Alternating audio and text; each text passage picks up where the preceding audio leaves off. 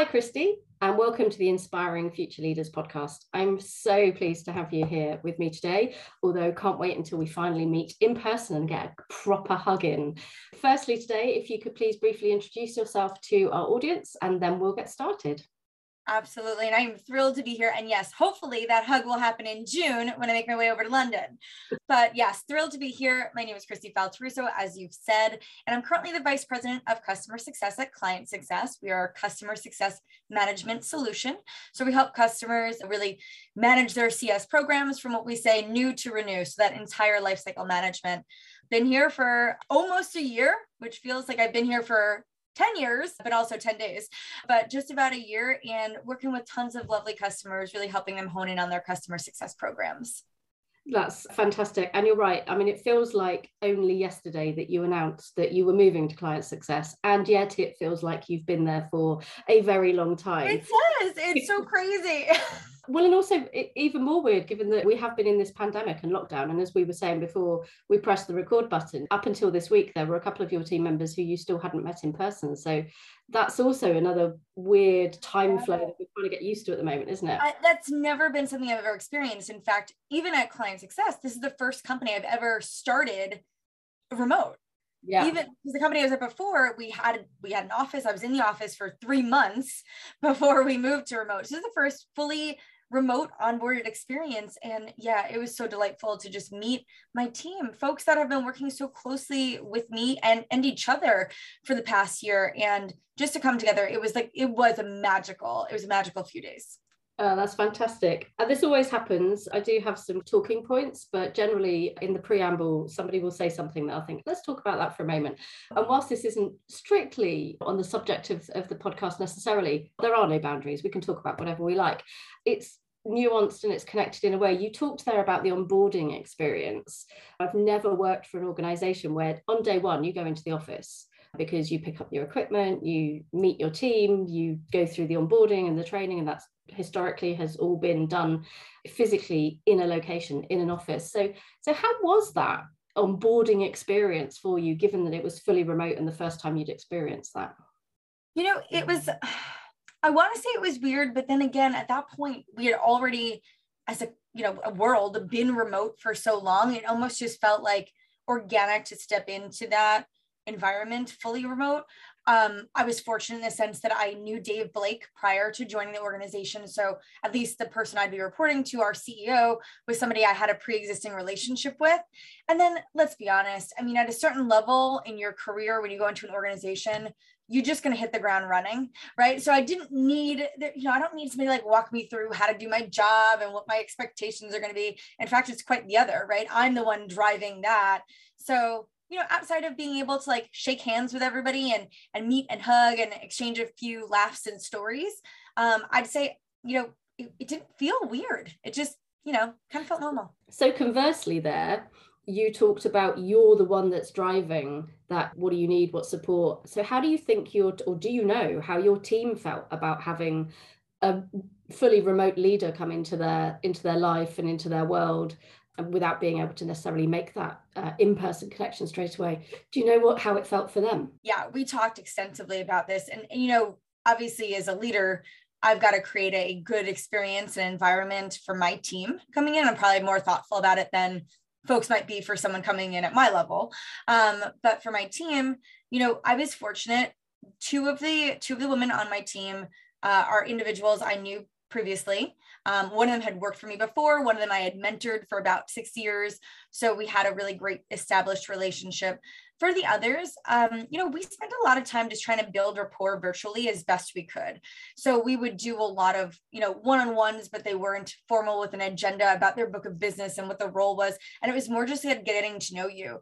And I think over time, we were able to facilitate and build a good relationship that felt like we had been buddies and friends and coworkers and colleagues for much longer than we had been. It just took a lot of work and nurturing, and I think a lot of focus, because I understood that was going to be a gap in their experience, right? You didn't have the water cooler talk, you don't have the same ability to foster the same culture and collaboration. So we just tried to find moments, whether it was in grouped meetings or individual meetings, or even facilitating that dynamic for them to all, kind of interact and work together that way. We just have to be more thoughtful about it. For the onboarding, that probably, is a little bit more challenging because you can't sit side by side and like listen to somebody and ask questions and kind of dig in and ramp actively. It kind of feels like a passive ramp where you're having to schedule meetings and do the work to get the information that you need to be successful in the role. Now, I always say I cheated a little bit because I hired people that were professionals and established in this field already. So they required minimal hand-holding and guidance. They knew what to do. And so it was just a matter of getting them acclimated on the product. And so we just made sure we were fostering the right discussions for them. You talked there about, you made that active effort and focus in the early days in order to foster the relationships that didn't pre-exist. Is that still ongoing? We do still live in a world where we are a lot of remote, hybrid, flexible ways of working. How are you incorporating that into the daily rhythm and relationships internally and externally? I would say we're probably less focused on it as the team has now been working together for a while. Like we probably make less of a concerted effort to do activities or do certain things. We do a little bit here and there, but because we're not a huge company and we all do work so closely together, and I oversee success, support, and services between our team meetings, and I will say like even Slack, which I am not a super huge fan of, noisy and distracting, but on Slack, whether they're just exchanging really kind messages and really empowering one another or celebrating their wins and helping when there's challenges, the team really comes together without any of my facilitation, even to the extent like, we've got group texts going on and group Slacks going on, and we all really do just enjoy each other so much that even outside of work, there's conversations and picture sharing and experiences and, just really, it's become like a little family. But I think that that's organic because of how small we are and how closely we work together. You took me down the path that I was thinking about there, because to me, that's my ideal culture and environment because of the sort of person I am. Obviously, I have a huge motivation that I think the foundational principles of customer success, if embedded across the entire company, which they should be, because the entire company is responsible for customer success, not just one team or person, we would have much more positive cultures, we would have much more positive businesses, more successful businesses, and outwardly, we would have a much more kind world and social minded world. This culture that you're describing, idyllic for me, but it has to come from somewhere. And that's kind of the conversations that I've been having over the last few months on this podcast, is where does that come from? And what are the little tips and tricks, or what are the activities or the focus that you kind of bring into, or that you leverage from the people around you? Because I think a great leader isn't necessarily the person who's responsible, it's the person who coordinates and facilitates and empowers others. So what do you think has helped create that organic, as you said, environment? It has to come from somewhere. I will say it probably, and probably most definitely stems from our CEO, Dave Blake, who really does drive a human first environment. He has a large family. He talks very often about the things that he enjoys doing outside of work, right? Whether it's going skiing or riding his dirt bike or being with his kids and his wife, living life. And he always wants for us to also have those same experiences, right? Talks a lot about we work to live, we don't live to work. And so really prioritizes us putting time where it matters. And that means with our family, with our friends, having and making experiences. So I think that top-down mindset allows us to all be very authentically ourselves, allows us to talk about what's important to us, right? Which isn't always work. Sometimes it's our family or our children or our pets and, the things that we're doing, the places that we're going. And so I think just because of the way he drives that culture from the top down, we're all organically having these dynamic conversations about the things that we do outside of work, which allows us to get to know one another quicker on a more personal basis, and then helps to facilitate and foster those real deep relationships a lot faster, right? Because when you deeply care about somebody or you're invested in learning or hearing about their lives outside of work, it just deepens that connection a lot faster, right? Like everyone in my company will know my daughter's names, my husband's name, my dog's name. We all care about each other. That's a big thing. The other thing I will say in terms of the hiring profile, we hire people that work really hard. We don't have any people that are 90% here, right? Everyone is given 110% of themselves during the working hours. And I say that because it's not 110% doesn't mean I'm working 24/7. That's not what we want for people. We want everyone to find their balance and create that. But the hours that we are working, everyone is giving and doing 110. And so there's nobody who's not contributing, right? There's not this imbalance in performance and performers. Again, we're small. So at some point of scale, that doesn't always happen. But because everyone knows and trusts their partners and their peers, we all know we're doing the best we can. Everyone's super well-intentioned and everyone assumes the best of everybody, which again helps facilitate a really strong culture of trust and partnership. That's really interesting. Again, this kind of culture is my ideal scenario, and it would be great if we could scale it and sustain it as we grow. I know you're not there yet, and you have mentioned a number of times that you're small right now, but what are the things that you might have thought about or would think about in the future that you would need to have in mind in order to sustain this as you grow? I think my big focus would be on making sure that as we scale, all the folks that step into leadership roles emulate that same mindset that our CEO had established early on. Because I do feel like, to your point earlier, things are driven top down, and we might not be the ones in the conversations or in even facilitating or orchestrating individual conversations with folks or activities, but we create a safe place, right, for people to want to be themselves and to talk about what's important and share stories and experiences. So I think if every leader is driving that same philosophy, I think we'll be able to at least maintain it for a bit longer. And you want to bring on people that are also like-minded in that sense, right? That doesn't mean avoid diversity, but like you want people that want a culture like this and where that's important to them and where they want to facilitate that extended kind of culture over time. I'm nodding away furiously here because I'm agreeing with you, and this is a sort of world I want to live in. What I'm hearing there is you're talking about making sure that as people grow and develop within the organization, they maintain the awareness of that mindset and that philosophy that Dave Blake has instilled and embedded in the organization so far, leading by example, which Dave clearly is. And I've had conversations with a lot of people over the last few months, notably Dan Steinman and Nick Mater, who have talked about your words and actions are really important. People are paying attention to you, even when you don't realize. It's very important that you're careful with what you say and what you do, because you're always being watched and you're always being listened to, and people will make assumptions about what you want. It's great that Dave is leading by example, and that as people grow and develop within the organization, they take that forward too. You also said there about hiring people in and that culture. I think you can have aligned values and still have diverse people within your organization, which is what you need. I think it was Tom Goodman I was talking to, and his organization, they have a values-based interview as part of their hiring process. They're looking for a value add rather than a value fit, because that allows the diverse perspectives to come through and to be celebrated and embraced within an organization. So your leadership style, where do you think that has come from? How has it have evolved and developed over time?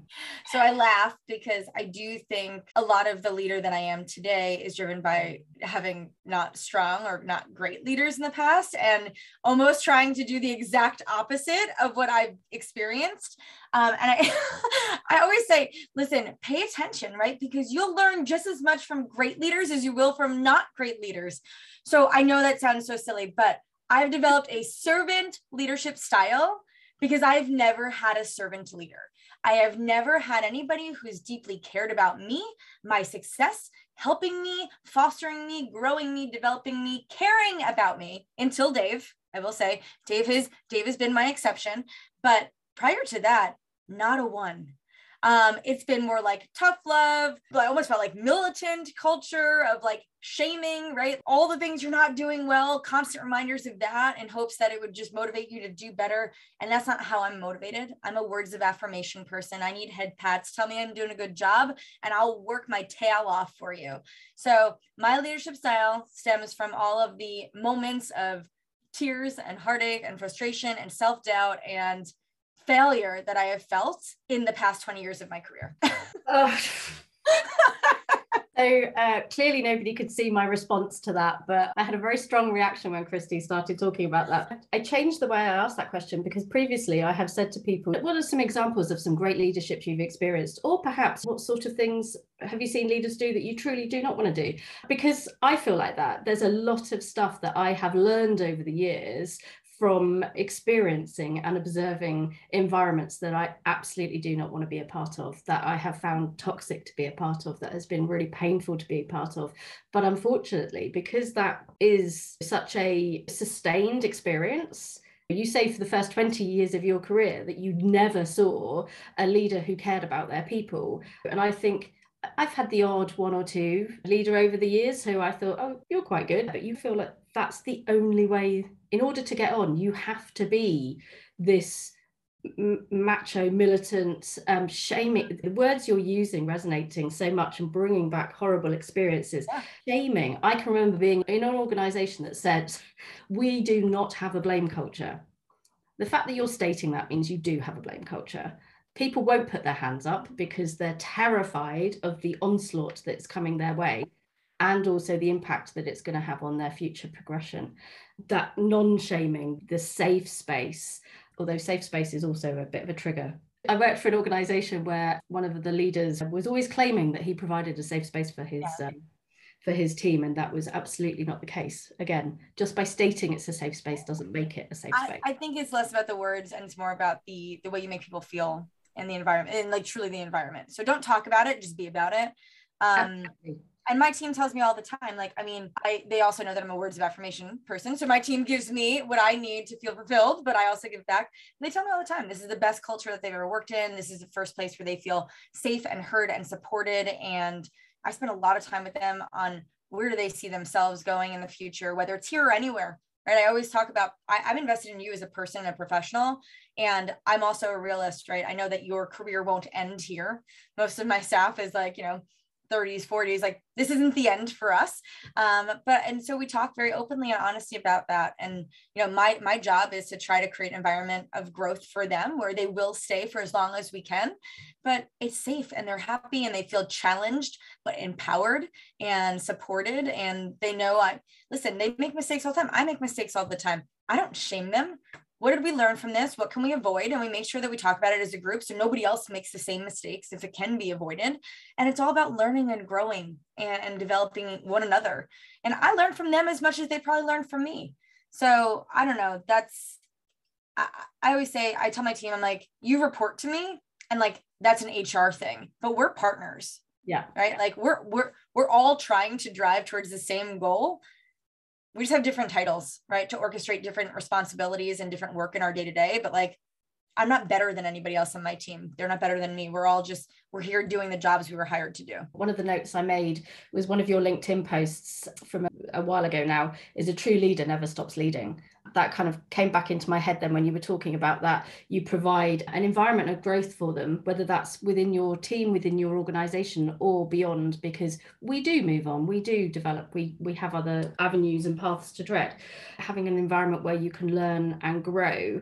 I think true leaders are the people who get a great team around them and trust them and empower them to do the things they're good at. Nobody is good at everything. A good leader who's been put into a leadership role is about leading the team rather than knowing all of the stuff that the organization needs to know. We've talked about the concepts and the feelings that are appreciated by you and your team and the two-way relationship there. Do you have any practical examples of how that happens? I think, Christy, this is true of you.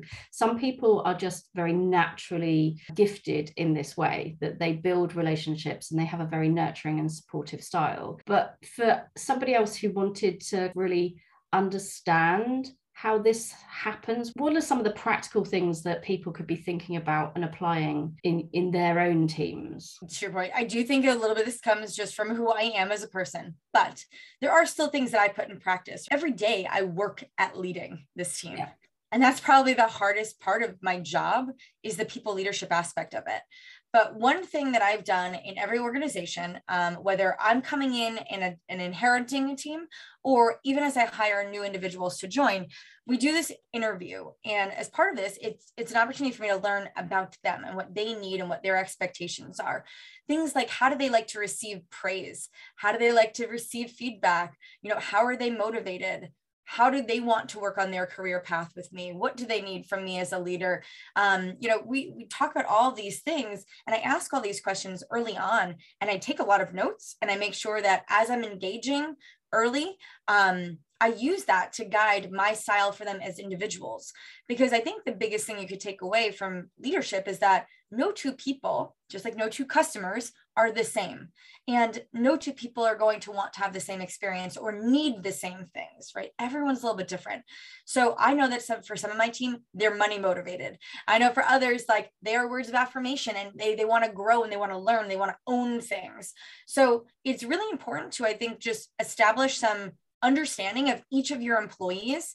And I know at scale it becomes a little tricky, but even if you learn 3 things about each of them, about the way that they need to work with you, and just leave those with them, right? Help make sure that what they need is part of their daily experience, right? That you're giving them that on an ongoing basis. So that really, those interviews and that conversation has always helped me get off on the right foot with everybody. Everyone always feels from day one that I genuinely care, because I do. It's also not lip service from me. And then it allows me to practice what I preach every day for them. So that was one really great takeaway, is I started doing that probably about 3 or 4 jobs ago as a leader. Like, as I come in, started with that, and it really transformed how I ramped as a leader for them, but then also in building those relationships.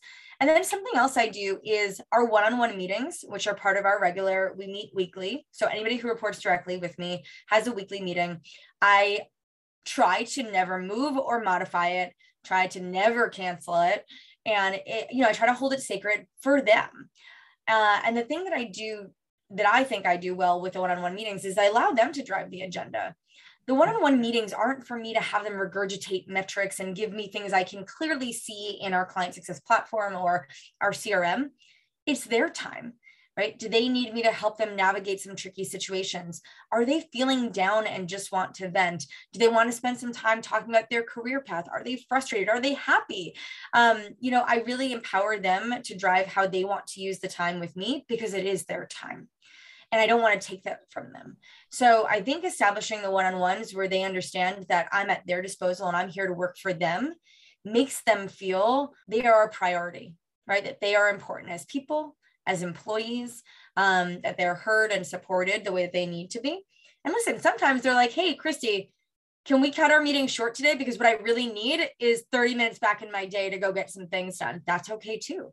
It's about creating an environment of flexibility to give them what they need when they need it. Again, nodding vociferously right now, just like all over the place. This might not make any sense to anyone who's not British, but we have an insurance company over here called Churchill Insurance. It's a nodding dog. I'm nodding away like Churchill right now. And actually, you're reminding me of things that I do with customers as well as your team. That contracting, you can call it all sorts of things, but it is about understanding what can you do in order to get the best out of them, and vice versa. And that's so powerful. And I do that with all my customers as well. Up front, let's talk about what our plan for success is. Effectively, it's the same sorts of things that we do in customer success that I do with the team as well. That I love the fact that you say that you want them to understand that you work for them, so that you can help support and facilitate them being the most powerful and successful people, right? Because that's got to be best for the business. And also, just a little thought, because you said, how does that work at scale? Presumably you would have fewer direct reports and it would cascade down. Yes. The team. So again, a bit like you were saying earlier, where getting that culture, that human first culture, that authentic culture persisting as you scale, is by making sure that leaders, as they come up through the business, are aligned to that philosophy. The same goes with these approaches and this human way of leading through teams. Can I come and work with you, please? I would actually love that. I love all of this. And I've written down so many things: environment of growth, being challenged but supported, learning and growing. I just love it all. And it comes through in all of your posts on LinkedIn. It comes through on all the comments that people put on, your posts, but also where conversations spring up on LinkedIn. It's no surprise that this is the sort of philosophy that you have in your team and your environment, Christy. The other thing that I picked up on in one of your LinkedIn posts is that you put up a quotation of yourself saying, "I am in the people business." And that strongly resonates with me. I feel like it's an overused phrase. I'm a people person, but I am a people person. When you put that on LinkedIn, or even now as we're talking about it, what does that bring up for you? Could you expand on that a bit for me? What do you mean by that? Yeah, well, I mean, listen, everything we do stems from the relationships we build. And it doesn't matter what role you're in or what part of the business. You don't have to be in customer success for this to resonate, right? You could be in sales, you could be in finance, you could be in product engineering. It doesn't matter. But at the end of the day, we're all working with people and for people. Like, that is our reality. And so for me, if you just keep a very people-minded focus on everything you do, it will translate into the business results you want to see, right? People buy from people. That is not my phrase. That is a very commonly said and adopted and hopefully believed statement, because it's true, right? My customers, the strongest customers that we have, our biggest advocates, might not be the customers who are the most creative with our solution or use the product best or most. They're the ones that really partner with us, where we have really, truly deep rooted relationships. I think with some of my customers, and we do like monthly strategy calls. They have nothing to do with client success. It's me leaning in to help them with their jobs. They're like, "Christy, I'm working on comp plans and I can't figure out like what's the best model or how to do this. We've got all these different segments." I'm having conversations with them about that. That has nothing to do with client success. I'm helping them because I genuinely care about their success in their role. And guess what? That translates. They stay with us. They grow with us because we're doing good work for real people.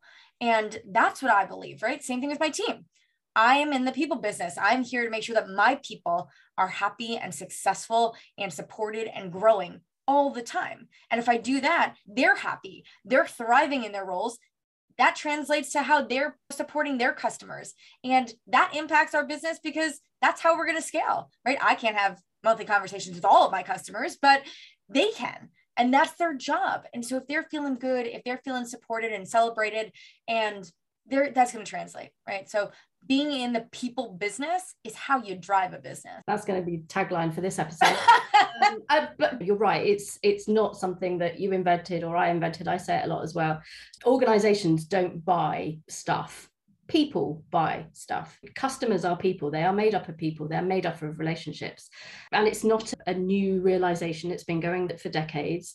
And yet we have managed to be swayed into or be driven into or stumbled into this environment where there are a lot of businesses out there that aren't customer focused, and that they have to be persuaded that being customer focused or having a customer success philosophy, whether that's a separate team or not is neither here nor there, but a customer success philosophy is wasted energy and wasted money. That's one of the things that I just do not understand. You might not have any thoughts on it because you're really thinking about the positive aspects of being in the people business, but any ideas why people don't think it's a business imperative to look after people, whether that's in your team or within your customers? All right. Just like I feel like my leadership style was a learned behavior where I took my experiences and decided to flip it on its head, I do think that for folks that are behaving differently as leaders, as companies, as executives, also might be learned behavior, right? Like it's a little monkey see, monkey do. If they have seen companies or they've been part of companies that have had a let's say a KPI or revenue or outcomes focused business that isn't people focused, right? They're just focused on the output, then that's what they see. And that's worked for them. They're not changing that style. They don't feel that there's a real need to make a shift. And sometimes they just can't get out of their own way. I am so far from that mentality that I can't really put myself in the shoes of somebody who doesn't understand that if you serve people, you will be better. Your business will be better. You'll be happier. I mean, I can't even imagine somebody who just doesn't care about their success, about people's success. But it's so foreign to me, Kelly. Like I can't even get there. So I'm just going to say maybe it's learned behavior. Monkey see, monkey do. It's worked. Just keep on. They don't know anything different.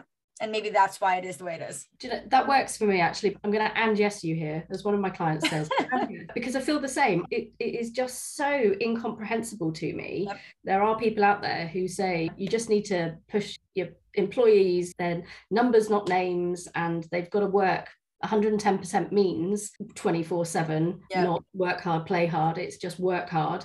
They don't treat customers as people. They treat customers as things, as organizations. And it's so incomprehensible to me that I've never been able to come up with an explanation for it. But I think you're right. It's learned behavior. Someone somewhere made huge amount of profit and probably in a short amount of space. And therefore that became the new blueprint. So everyone went down that road. And unlearning behavior is really hard unless you're really determined to do it and unless you're really passionate about something else. I mean, listen, I'm sure somebody will crack the nut and we'll figure out that there is some reason. Like I said, I agree with you, right? It had to have been successful at some point for people to feel like it's still okay to drive a business that way.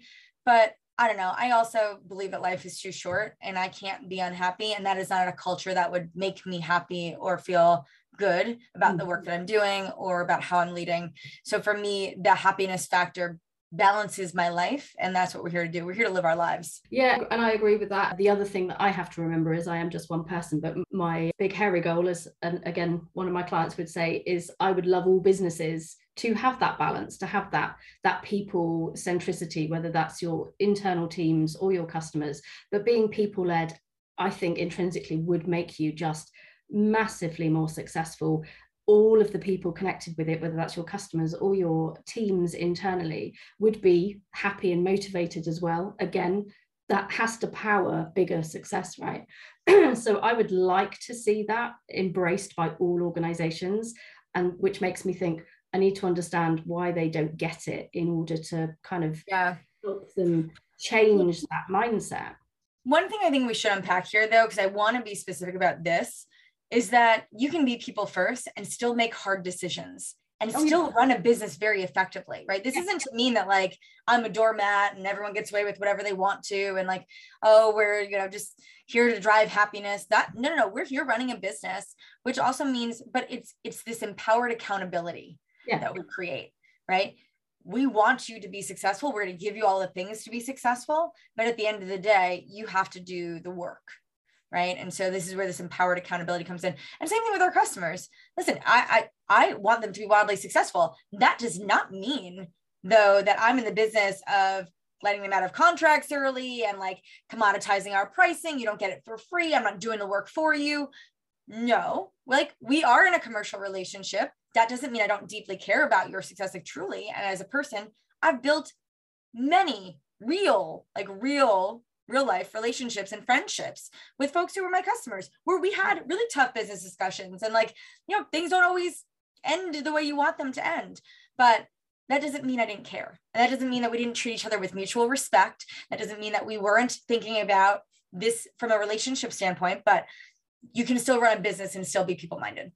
Absolutely. And you took that exactly down the route I was going to say, is because that's exactly the way you work with your customers. Right from the very beginning of being involved in customer success, I can remember people saying customer success is not about customer happiness. And I'm like, well, they're not mutually exclusive. I think having customer success and customer happiness, a customer that is successful and happy is a great outcome from customer success. And that the success comes from partnering with them, as you say, and having the tough conversations, resolving challenges when they come up, challenging them when they might want to do something that actually isn't going to be the best thing for them.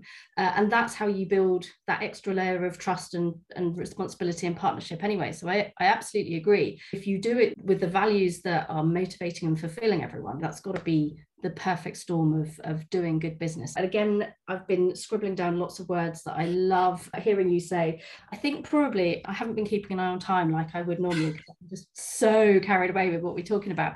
But I think I'm probably going to have to let you go there, I'm afraid, Christy. Thank you so much for this. I do feel like I could talk to you for hours and hours about all this sort of stuff, and I hope that we get to catch up soon and that we get you back on the podcast in the future. Also hope that you do manage to come over to London in June and that we get that hug in. But in the meantime, if people want to get in touch with you or have conversations with you, how can people get in touch with you? I know you used to have a website. Do you still keep that going? I do. So two best places, probably the fastest, easiest way to get me is on LinkedIn, where you can find me just by going to Christy Faltorusso. And you can find me there. And I try to be really prompt about responding to messages and outreach, and obviously would love everyone to connect and follow. The other place you can find me is on my website, which is Keeping CS Simple, which is just my personal branded website about the simplification of CS. I like to share best practices and templates and some information, some resources for the community. But on my website, there is a contact me section. You can head over there, drop me a note, drop me a form, follow the content. But those two places, you'll get really quick, easy access to me at any time. Thank you so much. And just generally, thank you so much for everything that you do for the customer success community. And also, I have noticed just business community at large now. You're posting a lot about leadership and culture and professional personal development. It's always a joy to see your name crop up on LinkedIn. Thank you so much for everything you do. And thank you for coming on the podcast today. Thank you. This was great fun. I agree. We probably could have done this for hours. So we'll need to make sure that we book in some more time in the future and definitely go out for a drink when we're both in the same country. Thank you for a great conversation, Christy, and many thanks to those to you listening at the other end. Watch out for the next episode next week of the Inspiring Future Leaders podcast. Bye for now.